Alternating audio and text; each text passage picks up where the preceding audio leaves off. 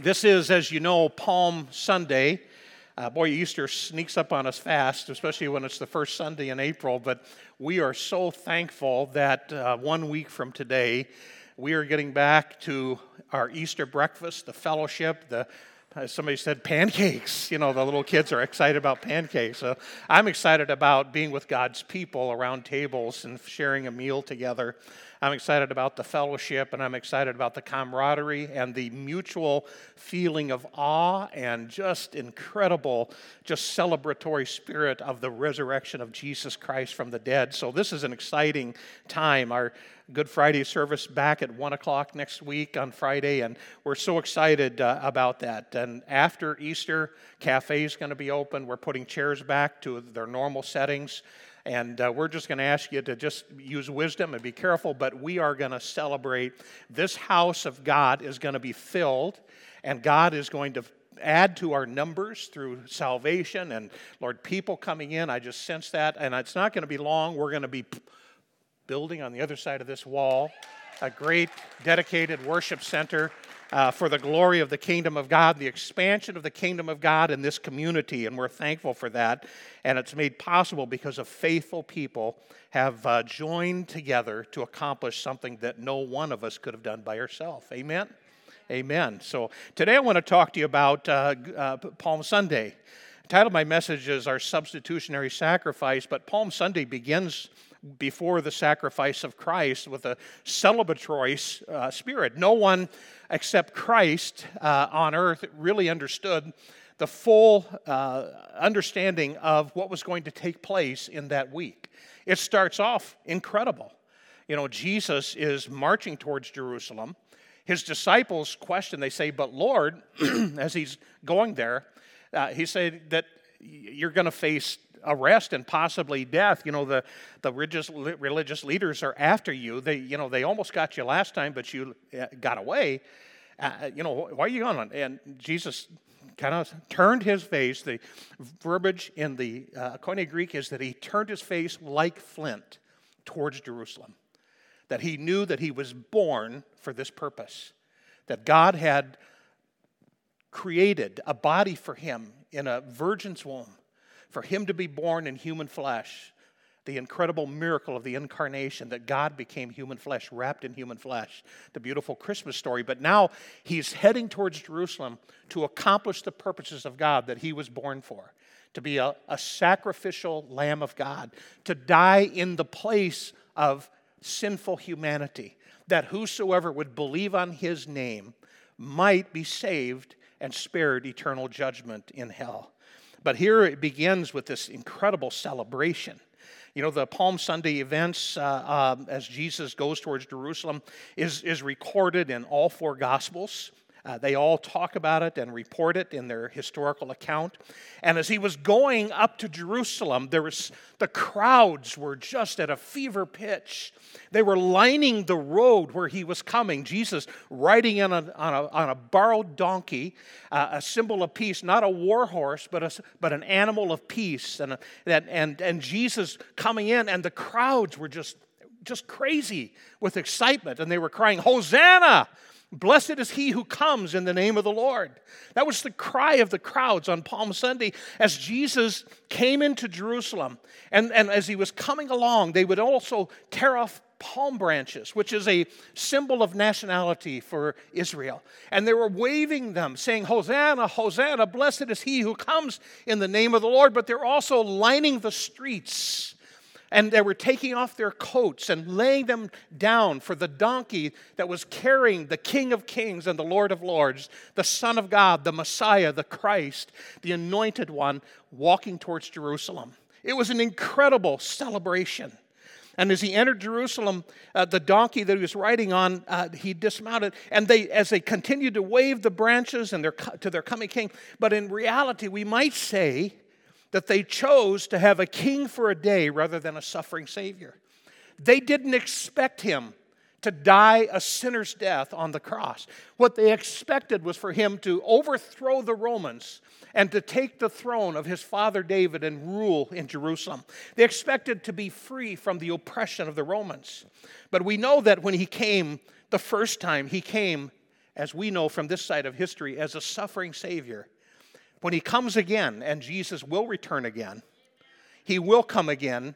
The scriptures say he will come in the clouds with great glory, that he'll be riding the war horse, and he'll be coming with flames in his eyes, and with, Jude says, with 10,000s of his saints, meaning innumerable.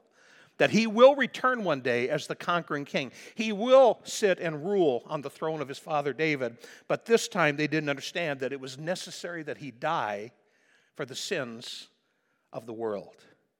5 days later, in fact, in Pilate's courtyard, this same crowd that was crying, Hosanna, blessed is he who comes in the name of the Lord, were screaming, crucify him, away with him. Pilate, as he was in his courtyard, was perplexed, and he felt really trapped by what was taking place. He was trapped by the Jews and the Jewish leaders as they had kind of put him on the spot, and they were kind of enjoying rubbing it in a little bit to him. And he was trying to outsmart them. They were trying to outsmart him. But his wife had even come to him, and she said to him in Matthew 27:19, leave that innocent man alone. I've suffered through a terrible nightmare about him last night. It was a prophetic dream that you don't want to lay your hands on this person. Not realizing in herself that he was the anointed one. Lay not your hands on my anointed, thus saith the Lord. Matthew 27:24 says that Pilate sent for a bowl of water when the Jews kept insisting that he be crucified, that it was the custom that Pilate would release on Passover week, that they would release a criminal of their choice. And he said, I'm going to release Barabbas, and we're going to talk about Barabbas a little bit today. And they said, no, release him. Crucify Christ. Crucify Jesus. And if he argued with them that I find no fault in him, it says that he sent for a bowl of water and he washed his hands before the crowd, symbolizing that I'm innocent of this man, of the responsibility of this man's death, that it's on you. And they were determined to have their way. They had spiked the crowd, or had people in the crowd that were scripted about what to say, much like a lot of the protests so-called today. Professional protesters. He determined not to kill this innocent man as he tried to appease them by having Jesus scourged and brought him back and said, behold the man. What threat is he to you now? What threat? Would you have me crucify your king? And they would have none of that. Yes, we want him crucified. But as we talk about this story of his crucifixion and of the events taking place on the Passion Week of Christ, the main characters here are Judas. Judas was one of the 12 apostles, those that were closest to Christ. Judas had been with him from the beginning for 3 to 3.5 years. And Judas, at this point, as we find out later in the book of John, the Gospel of John, is that Judas was pilfering money from the purse, they called it, from the treasury. He was the treasurer. And in Jesus' ministry, many people don't realize that they supported many poor people and widows in particular with resources to help them. And so a lot of money came in, but a lot of money went out. But Judas was kind of pilfering for himself a little bit, probably justifying it, thinking that he deserved it. I work hard, I deserve a little bit of this. Kind of like the same rationale that some people, when they pilfer from their company or embezzle funds, that they feel entitled to it, even though it is a sin and it's wrong. Somebody say amen. But Judas here, he would sell out Jesus. He would betray him to the chief priests for 30 pieces of silver. 30 pieces of silver. And then he would come to regret that. Some say that probably Judas was trying to force Jesus to defend himself and take his throne. But in reality, one has to wonder about the motivation behind Judas's heart. Only God can see the true motivation, but he regretted his decision. He came back and tried to give the money back, and they wouldn't take it. And he threw the money on the floor, and he went out and hung himself and killed himself. So there was a consequence there for his behavior. And then we see the chief priests, or the priests. They had a plot. They've been plotting to kill Jesus for some time. They were jealous of his following. They were jealous of the success that he had. They were jealous even of the miracles that he did. And in their seemingly kind of spiritual madness, they couldn't even wrap their head around and give glory to God for the miracles that he did, for the demoniacs that he set free, for the lame that he had healed, for the blind that he had opened eyes, for the deaf that he had opened ears for. They didn't give God the glory for it. In fact, some of them accused him of doing miracles by Beelzebub or by the devil. Herod is the other one. He was a curious guy. He was kind of a fox, as Jesus referred to him. Pretty sly, pretty conniving. And when he had Jesus brought to him, he demanded a miracle of him. He was excited. He wanted Jesus to do parlor games for him, to show off in front of me and my crowd so that we can be entertained by your power that you have. He's curious for that. And he wanted a miracle. And he finally caved in to Christ's accuser. He sent him back to Pilate, much to Pilate's pain and his regret. But when we think about Christ, and we think about the criminal named Barabbas, this is really, they wanted Barabbas in his place. Barabbas deserved to die. Barabbas was a thief and a traitor. In Acts chapter 3:14, Luke, as he writes the book of Acts, he says that he was even a murderer. He was guilty of murder. And justice called for him to die on the third cross that day. 3 men were going to be crucified, and Barabbas deserved to die.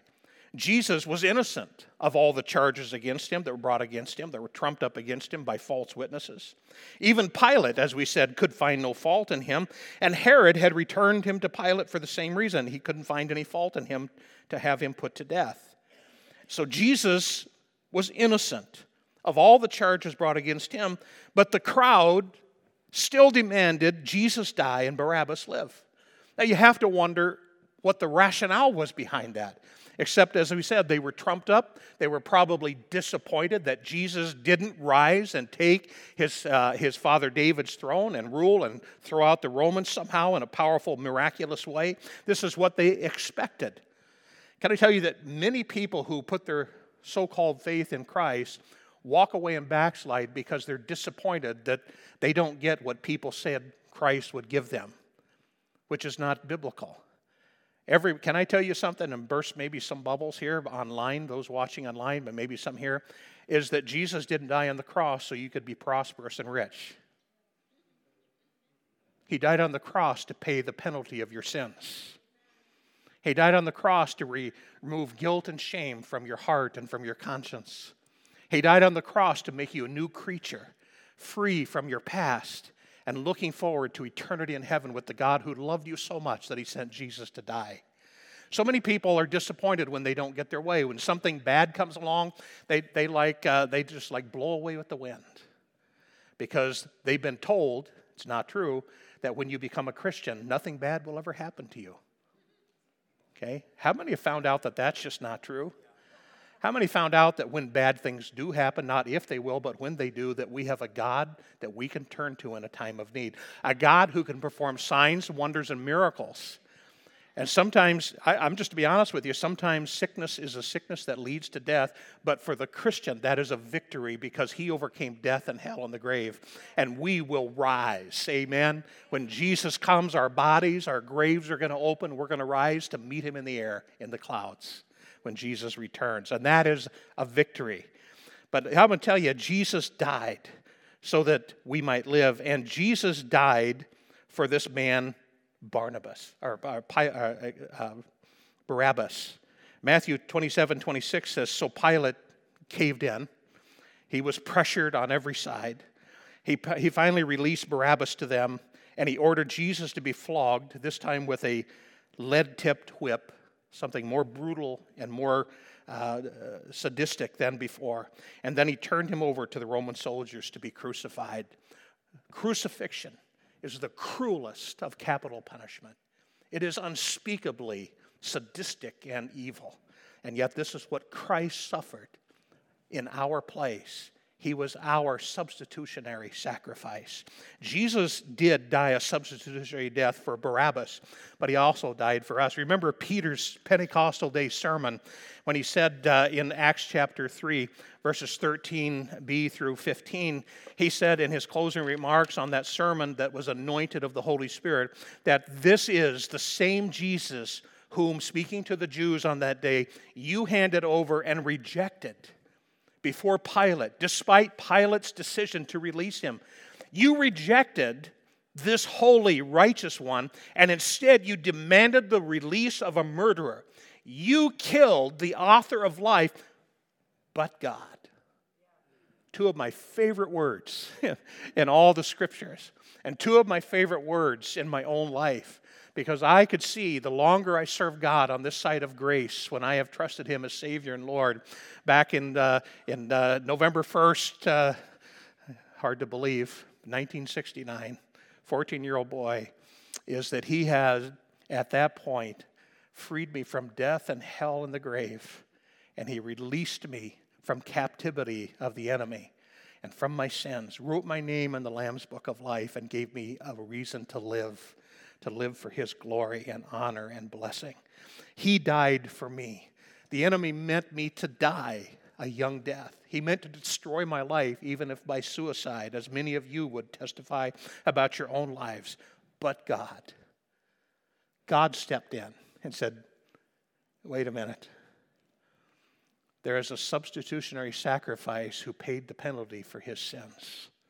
His name is my Son. His name is Jesus, the Christ, the Son of God, the Messiah, the Anointed One. He died on the cross for his sins. And I was released because Jesus paid the penalty for my sins. He was my substitutionary sacrifice, and He was Barabbas' substitutionary sacrifice in that day that He lived. But God raised Him up from the dead, Jesus Christ, and we are His witnesses of this fact, is what the Word of God declares. And can I tell you something? We who have been redeemed by the blood of Christ, He who died in our place, today in the 21st century are His witnesses. Because we know, who have received the grace and the mercy of God, we are witnesses in our soul because we know what He did for us, that He will do for others. We are His witnesses. Are you sharing with your friends and your family and your neighbors and even with total strangers about the love of God? Are you inviting people to come to church to hear the old story of redemption, of salvation by grace through faith in Christ? If you're not, you need to do that. We need to be about in these last days, reaching out, touching lives, telling the old story to people, how they can be redeemed and forgiven. Somebody say amen. God has called us to be His witnesses, to be His mouthpiece for the gospel of Jesus Christ. We understand that Jesus died in our place when He was crucified on the cross, and that we deserve to be the ones placed on the cross to die because we are the sinful ones. We are the ones who have lived sinful lives, but Christ willingly took the punishment on Himself in our place. He substituted Himself for us and took what we rightly deserved. 2 Corinthians 5:21 says this, that for God made Christ, who never sinned. Listen to that. He never sinned. The Word of God says that He was tempted in all like manner as we, but yet without sin. He never sinned. And He made Him to be a sin offering for our sins so that we could be made right with God through Christ. He traded places with us. We, like Barabbas, are guilty of sin and deserving to die for our sins, but Christ died for us. You think about Barabbas, who was completely guilty, and Christ, who was completely innocent. Think about their reputations. Barabbas was a noted criminal, guilty of evil crimes, including murder, proven beyond the shadow of doubt. And Christ was known for His mercy, His purity, His love and kindness. He was noted for being a godly man without sin. And yet He died instead of Barabbas. It's just not fair, is it? Are you like me that I grew up in a non-Christian home, but as a boy, we watched television. We had, at that time, some of you will be shocked, the younger people, had 3 channels and PBS. But every year at Easter, they'd put on a Christian movie about Christ and His crucifixion. The King of Kings, the greatest story ever told, some of those. They always had something in common. They had a nice-looking blonde-haired, blue-eyed Jesus. And I didn't realize that until I grew up and understood the Scripture. He was a Jew. He didn't have blonde hair and blue eyes, okay? But the story was the same. And I didn't understand any of it except I watched in horror as this man who had performed miracles and signs and wonders that he stood before the court with Pilate, that he was scourged and beat for doing nothing but good. And in my young, youthful mind, I kept thinking, this isn't fair. You know, back then, when they made a movie, Cowboys and Indians, is the good guys always won. There was always justice in the end. But this story was unjust. It was unfair. And as a boy, I looked at that and I thought, this just isn't fair. This just isn't right. I didn't understand that it was necessary for my redemption, for my forgiveness, that he die in my place, that he, the innocent, must die so that I might be called the righteousness of God in Christ. The crowds demanded that Christ die. They demanded it. We see in 22 of chapter 27 of Matthew that Pilate responded, when you're saying crucify him, away with him, what am I going to do with this Jesus? What am I going to do? And they shouted. They didn't just whisper, but they shouted with a vengeance, crucify him. Hatred had replaced the admiration for him. Hatred, vile hatred, spirit of murder. Crucify him. Can I tell you something? The majority is not always right. Sometimes mob rule does what is wrong. Most of the time it's wrong. Mob rule is evil. Mob rule is rebelliousness.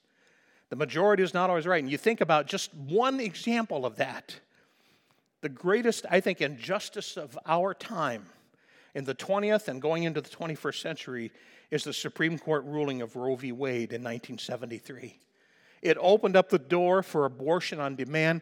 62+ million babies murdered in our nation alone because of that ruling.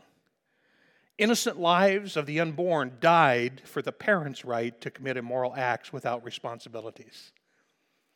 One of the greatest excuses, biggest excuses for abortion is I just don't want my life taken off track.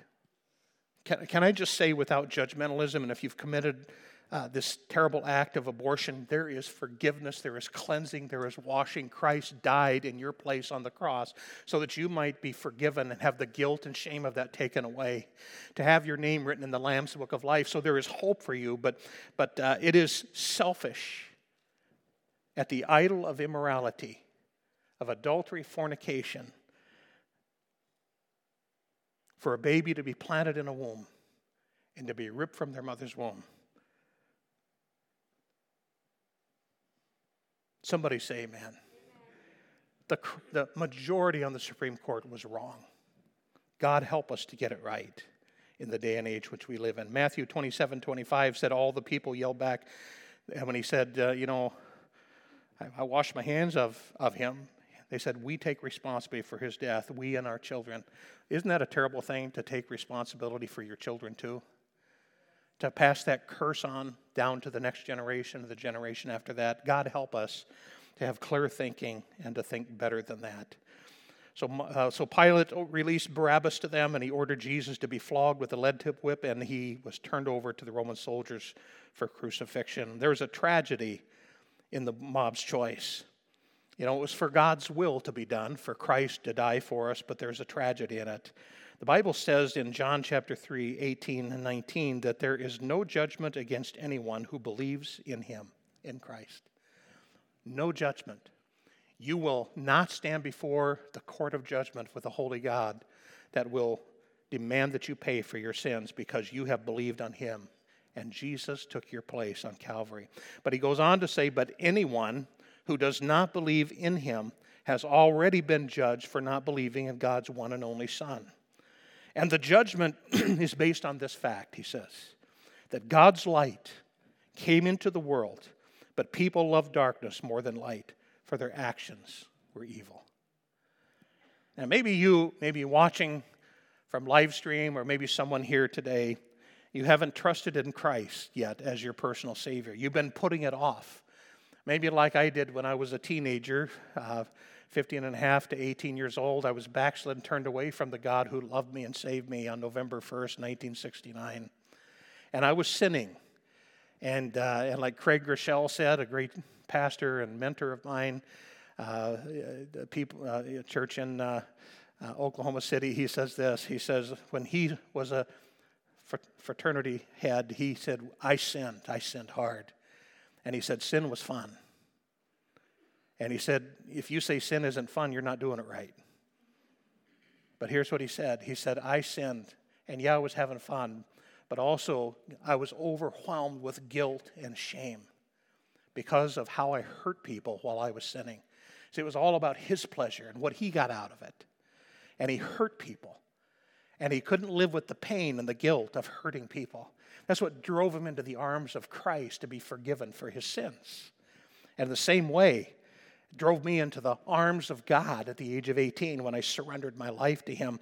But I deliberately sinned, and yet God deliberately forgave me when I reached out to him. And I can tell you one of the reasons that I held off giving my life to Jesus, because I wanted to return to the Lord, to serving him, but I felt like God hated me, that God rejected me. But in reality, I was the one who rejected him. His arms were still open. And I'm just saying this to tell you that if you were like me and you're staying away and you're just waiting because maybe you enjoy sin too much, I thought if I give my life to Jesus, I know I'm going to have to give this up. I have to give this, partying and going, to bars over in Kansas, and I'm going to have getting drunk and running around doing things that I shouldn't do. And when I gave my life to Jesus, when I came to an end of myself, after the grace and the mercy of God was applied to me, the Spirit of God filled me, I thought I was lied to for those years. The enemy lied to me. He told me that I'm going to have so much fun doing what I want. I'm going to have fun being immoral. I'm going to have fun being drunk and being the life of the party because I was drunk doing stupid things. And I found out that it was all a lie. It was all a deception. It was a mirage. It wasn't real. It was a baited hook from the devil to drag my soul down to hell. And I'm just telling you, if you are where I sin, you might be having fun, but you don't know the consequences, the pain that is in your life, that is coming in your life. The devil has come to kill, to steal, and to destroy. But Jesus said, I've come to give life and that more abundantly. It's the but God thing. Choose life. Say no to death and to hell. Turn your life over to Jesus Christ today. Surrender your life. He has a future and a hope for you that you will not find in a bottle or in drugs or in immorality or in material possessions that are not rightfully yours. Hurting people so that you can increase and get up higher. Using people for stepping stones. Treating people with hatred as if they're just tools for your pleasure. Surrender to Jesus. He died in your place. When the sins were laid upon him, he was the traitor. On the cross, as he was there, the sins of the whole world were laid upon him. When they laid the sins upon him, he was the adulterer. He was the fornicator. He was the homosexual. He was the homosexual prostitute. He was the prostitute. He was the pimp. He became the thief, the robber, the murderer, so that you who committed these things could be washed and cleansed and could be in right standing with God, so that you could be free from the pollution and the pain of all those choices that you thought looked so good to you, only to find out they were like paper tigers, ashes in your hands. God wants to deliver you from that. The mob chose Barabbas. I chose Jesus. Jesus willingly died in our place. Somebody says the Father made him. No, the Father shared the plan of eternal salvation for those who had sinned. And Jesus said, here am I, send me. Because the Father knew that only someone who was totally innocent would be an acceptable sacrifice for the cleansing of sin of mankind. Anybody less than perfect would not do the job. We sang this song, Oh, How the Holy Spirit Works. And the worship leader, Amy's choosing that song today. Who is worthy, Revelation says, to open the book and break the seals? He is worthy. And because he was worthy, he was an acceptable sacrifice for our sins. That when God looked upon Jesus hanging on the cross in agony and suffering, he saw the sin of the entire world laid upon him. And the Father, who cannot look upon sin because he is holy, pulled back, turned his back on his Son. And at that very moment, Jesus cried out, my God, why hast thou forsaken me? For the first time in all eternity, the Father turned his back on the second person of the Godhead, Jesus Christ, who had become human flesh, performed signs, wonders, and miracles, who had resisted every temptation, was perfect, without sin, died on the cross, shedding his innocent blood as an atonement for our sin. And then Jesus said, it is finished. He died for our sins on the cross without sin. He resisted the temptation to call 10 legions of angels to take him down and annihilate the world that had rejected him. He said, Father, forgive them, for they know not what they do. It is finished. The plan is done. It's finished. 3 days, 3 nights in the tomb. And because he was without sin, God the Father raised him up from the dead. The stone was rolled away that had trapped him in, because life cannot be sealed up in a tomb. And he walked free after conquering death and hell. Aren't you thankful that he's our substitutionary sacrifice? Hebrews 9:22 says, without the shedding of blood, there's no forgiveness. We needed the innocent blood of the Lamb of God to take away our sin, not for a year, as was in Judaism, but for eternity. Once for all, Peter says, he shed his blood. It was perfect, never needs to be done again. Listen, I'm going to ask the worship team to come back, but we deserve to die, but Christ died in our place. The death of Christ brought our redemption and our release, and we can place our trust in Christ today. We can trust him as Lord and Savior. You can repent of your sins. I don't care. We listed off several of them from the Scriptures. Some are pretty horrible stuff. But as the Apostle Paul said, such were some of you. You used to be like that. You know what? But they had chosen to trust in Christ, and that was no longer on their record. There's no longer any charges against them because they had trusted in the perfect sacrifice. Christ's sacrifice was substitutionary. So when he was crucified and we then accept his death for forgiveness of our sins, it is as though we were crucified for our sins and they were paid in full. We need to trust in him for that benefit to come to us. Would you bow your heads in prayer today as we close? Just with a short question. Are you here today, maybe watching on live stream? We're praying for you too.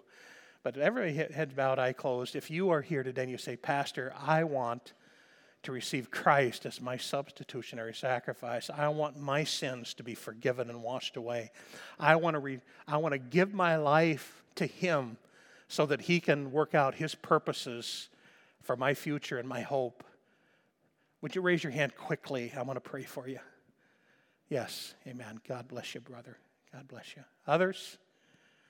Yes, amen, amen, amen. Others? I'm going to have the anointing team come at this time too and be prepared to pray. I'm going to look one more time. Anybody else here today? If you're watching on live stream, you can trust Christ as your Savior right now at home. And I'm going to ask you that as we stand today, I'm going to ask that each and every one of us present ourselves to the Lord. To the Lord. And I'm going to ask you all to stand right now. Let's stand together. Before we close the service, we're going to open the altar. We still have about 15 minutes here to pray at the altar, and I'm going to encourage you to come if you need prayer for any reason. But I am going to ask you, Andy, would you pray for this gentleman over here? And I'm going to ask you to just worship the Lord. I'm going to ask you to surrender your life to Jesus. And right now I'm going to pray a prayer of repentance for those at home. But I'm going to ask everyone here to pray it as if it was your first time. Just say, Father God, I believe in Jesus. I believe He is your one and only Son who died on the cross in my place. He died for me, the guilty. He who was innocent took my sin upon Him. And I ask you to forgive me for all of my sins, to cleanse me, to wash me with the blood of Christ. And oh God, come into my heart. Make me a new person in Christ. Write my name in the Lamb's Book of Life to identify me as yours for eternity. In Jesus' name, amen. My friends, if you have prayed that prayer, you are what we call saved. You have been forgiven. You've been converted. You've been born again. And I'm just going to ask you, those watching at home, is that you tell somebody about your commitment to Christ. And we have free resources for you here at the church. We have a Bible, and we have other resources to help you get started. We have Bible studies and many things to help you grow in your faith. But I'm going to ask you to do that. Would you do that and identify with Christ openly? And Father, I pray a blessing on them now in Jesus' name. Those who have prayed this prayer, pray a blessing on the people of God as well, Lord, that you would, Lord, fill their hearts, Lord, with anticipation of the future, of the hope that you have. That, Lord God, that we prepare our hearts for Good Friday. We prepare our hearts, oh God, for the celebration of your resurrection in Jesus' name. Amen, amen, amen.